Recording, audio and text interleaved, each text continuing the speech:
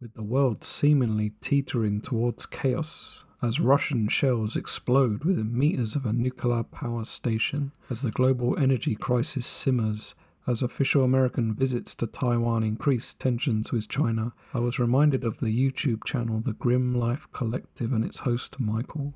Whenever he films his true crime videos, he always asserts that while the places he visits might disturb some viewers, it is crucial that we walk the history, so that history will be forever preserved. Whether it be the graveyard where notorious madman Ed Gein exhumed fresh corpses, or the apartment block where Jeffrey Dahmer attempted to make sex zombies out of young boys, history must be walked. While these grim locations seem innocuous and mundane, the events that took place there played their part in changing history.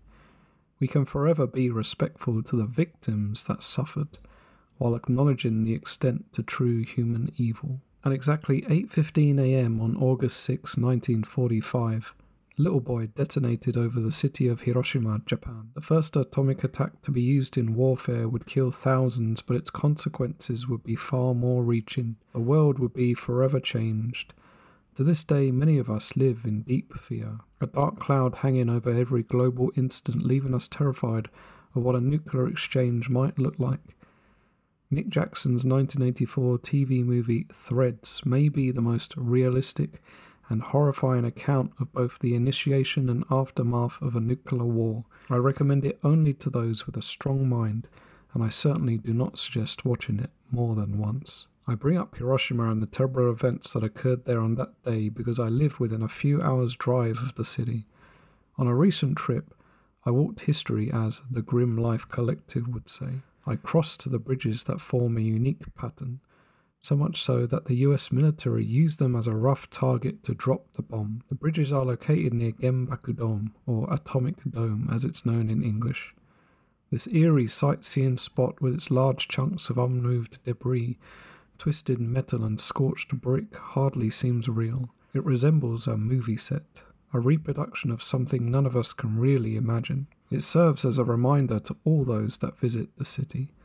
For the locals, I am sure they mostly avoid it. Behind Genbaku Dome is a small quiet road with pleasant little hotels and apartment complexes.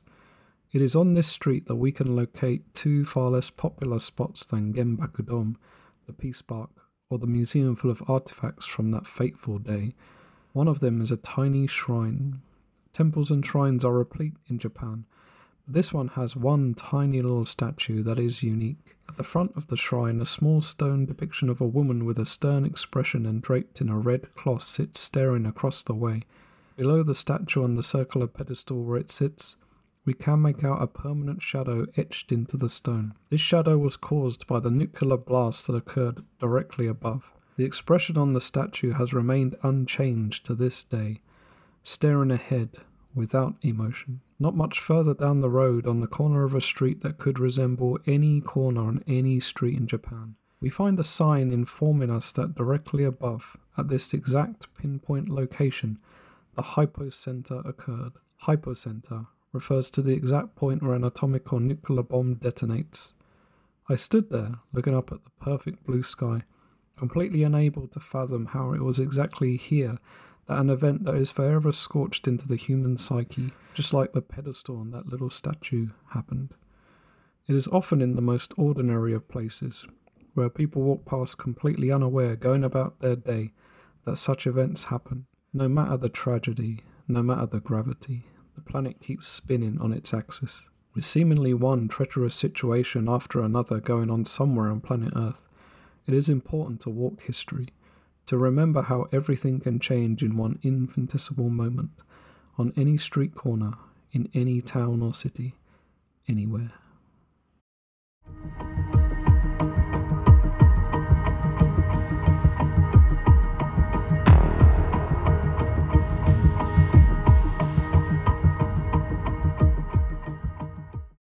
Mad God, released on Shudder this year, is a film mostly about walking. Rather than walking history, Our lead character walks through the bowels of the earth. History surrounds him. There are the skeletons of giant dinosaurs, cities wasted to dust, equipment and technology of days gone by left to rust. However, rather than learning from it, he appears to be solely focused on one mission. The mission can be aided by the things around him, but he hardly seems to notice them. We, the audience, do notice them, however, such is their grotesquerie. Mad God is an animated film by Phil Tippett, a mix of stop-frame animation interspersed with the occasional actor to add a more realistic and haunting atmosphere. Phil Tippett has a very impressive visual effects resume ranging from Star Wars to Jurassic Park, RoboCop, and even Paul Verhoeven's 1997 cult classic Starship Troopers. Mad God has been in production for 30 years, a passion project he has finally brought to the big screen. 3 decades of work certainly shows in the complexity of the world he has created. Each scene is full of new ideas and visual wonders, most of them horrifying, but deeply beautiful. The style of the movie certainly brings to mind the stunning music videos of American heavy metal band Tool, and the films of the experimental filmmaker Jan Svankmajer. Stop motion can bring to life the most twisted and demented of characters and situations. While never quite attaining the creepiness of Svankmajer's work, Mad God is a more accessible film for moviegoers unfamiliar with classic claymation effects. Mad God begins with a character known only as the Assassin, as he descends the layers of the earth in a type of bullet-shaped submarine being lowered on an impossibly long rope. Clad in what looks like the combination of a World War II soldier's outfit and that of an old-fashioned diving suit, he delves deeper and deeper into a hellish world of torture and depravity. There are oddly shaped monsters living in a town that looks like it endured the hell of nuclear war centuries ago. Giant figures strapped to electric chairs that cause them to defecate with every shock, and stickmen charged with moving giant monoliths into place like dominoes that crush them as they topple, much to no one's shock or attention. The monoliths evoke Stanley Kubrick's 2001 A Space Odyssey. As the mysterious assassin plunges further into the depths of hell, he gets closer and closer to his final destination and the resolution of his mysterious mission. In one sequence, in order to save time, he finds a jeep covered in the dust of time, and remarkably it coughs and sputters into life. Once the engine is running, he uses the truck to drive into the depths of a dark, foreboding building, which reminded me of the hell maze landscape of Hellbound, Hellraiser 2. Hell and what lies within its recesses is certainly the visual language of Tippett's beautiful film. Once we reach the final resting place, a bizarre world of colourful goblins, spiders and dusty-covered grand clocks and glass domes, the movie becomes a kaleidoscope of colour and sound that could almost depict the beginning of the universe, or perhaps the end. Mad God is a movie with a very straightforward and simplistic plot, a plot designed to let Tippett's imagination go wherever he chooses. While this results in a unique visual experience, the second half of the movie lost me a little. The intensity of Mad God's visual code, when dragged out of a full-length running time, was a little too much. Perhaps aesthetics and ideas such as these work better as shorts or music videos, and I will certainly remember the power of Tool's music videos over Mad God for a far longer time. That said, if you are looking for a very unique and rare experience in these days of endless superhero movies and computer-generated effects, Mad God might be the deep, dark journey into the unknown that you are looking for.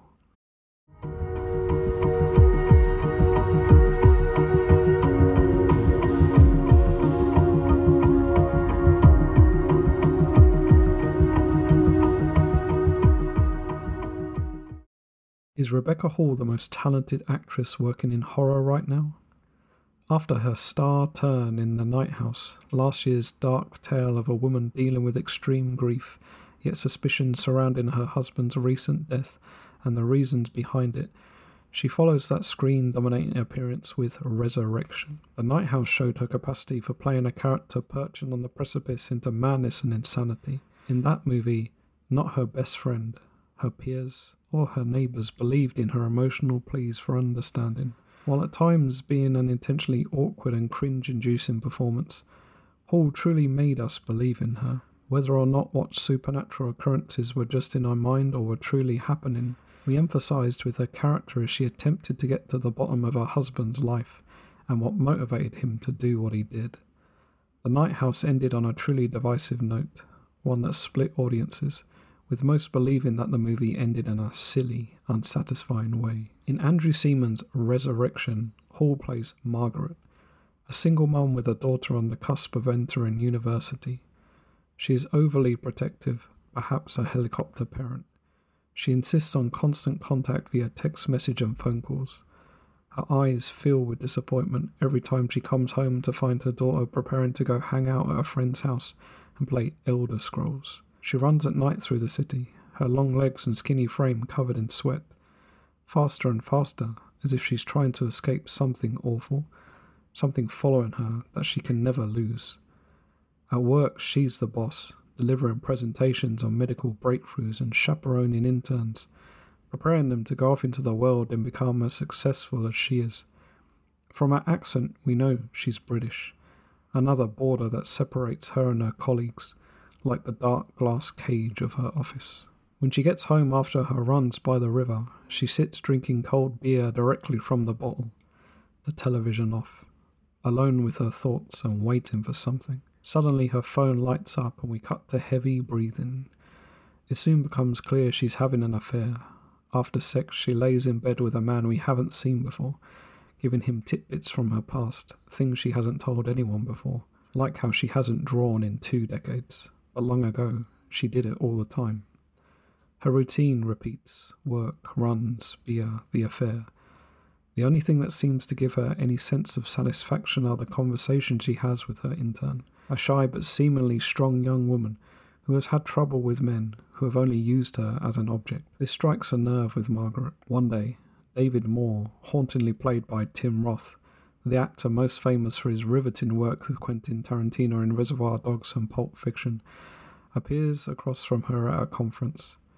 Margaret panics. Initially frozen with fear and then hyperventilating, she flees the room, running all the way home, never stopping, terrifying her daughter when she bundles into her room in a daze. Who David is and what he has done to her will become apparent. The first to find out will be the intern, someone who comes with no baggage in Margaret's life.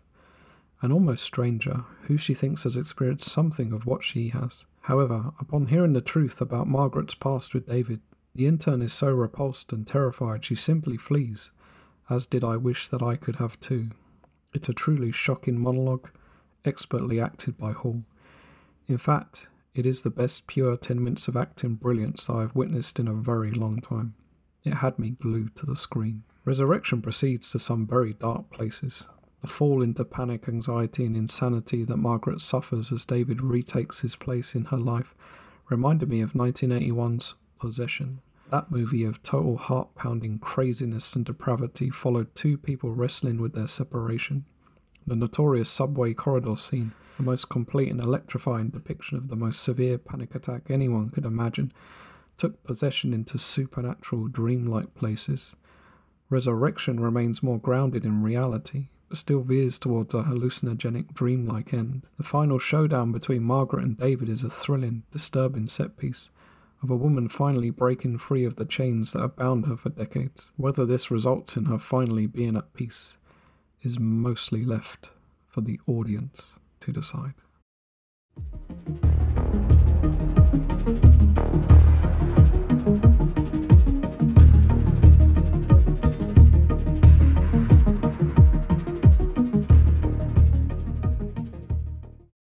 Aside from 1977's Suspiria, I had mostly gone unfamiliar with much of legendary Italian director Dario Argento's work. Dawn of the Dead remains one of my favourite horror masterpieces, a film which he had contributed to some degree, but one which was very much a product of George Romero. Although I had a great experience watching a midnight showing of Suspiria in the Duke of York Cinema in Brighton, England over a decade ago, I had taken little interest in a lot of giallo, shunning the genre for Asian horror. Over the last few years, I've become very familiar with the work of Lucio Fulci, who I now believe to be one of the great geniuses of horror. Mario Bava's excellent Black Sabbath has become one of my favourite anthology movies. A recent rewatch of Suspiria and Deep Red compelled me to watch more of Argento's work. Opera dazzled me with its depraved and violent murder scenes. The young female protagonist forced to watch a madman kill by way of pins being inserted above and below her eyes. In Phenomena, or Creepers as it's also known, a young Jennifer Connelly must confront an alarming increase in her sleepwalking activity when she attends school in Switzerland. A lover and protector of insects of all shapes and sizes, her first midnight walk occurs on her very first night. After witnessing a woman fall through a window pane covered in blood, she almost perishes as she walks off a high rooftop ledge, only to miraculously survive after her nightgown gets caught on the edge and a bush breaks her fall. Not long after, she finds herself, now fully awake, in the countryside retreat of Donald Pleasance's Professor McGregor, a scientist who studies insects and also has determined a way to accurately estimate the exact time of death of corpses by way of the size of the maggots that cover the rotting flesh. We soon discover that Jennifer Connelly has a supernatural ability to be protected and almost to communicate with insects. One even begins a mating cry after sitting on her arm, out of season. Behaviour that perplexes Professor McGregor. Aside from all the bugs, the main thread of the movie sees Jennifer and the professor attempt to locate a killer on the loose. The bugs offer up clues and lead Jennifer to find items of evidence. What follows are scenes that will make those with a phobia of creepy crawlies to cover their eyes and run to the bathroom, clutching their mouth. While there are gross-out scenes and some quite nasty incidents of violence towards the end, the whole movie plays out like a fairy tale or fable. Most striking for me was the score composed by Goblin. While I greatly prefer George Romero's original score for Dawn of the Dead, for which he used free-to-use library music, to Argento's Goblin-scored re-edit, the score for Phenomena adds a bizarre, heavy metal style to the more fantastical scenes. One such track I especially found to work was the signature one that plays every time Jennifer begins one of her dazed sleepwalks. If you are prone to one of these yourself, might I suggest locking all the doors? You never know what you might encounter when you leave the safety of your bedroom.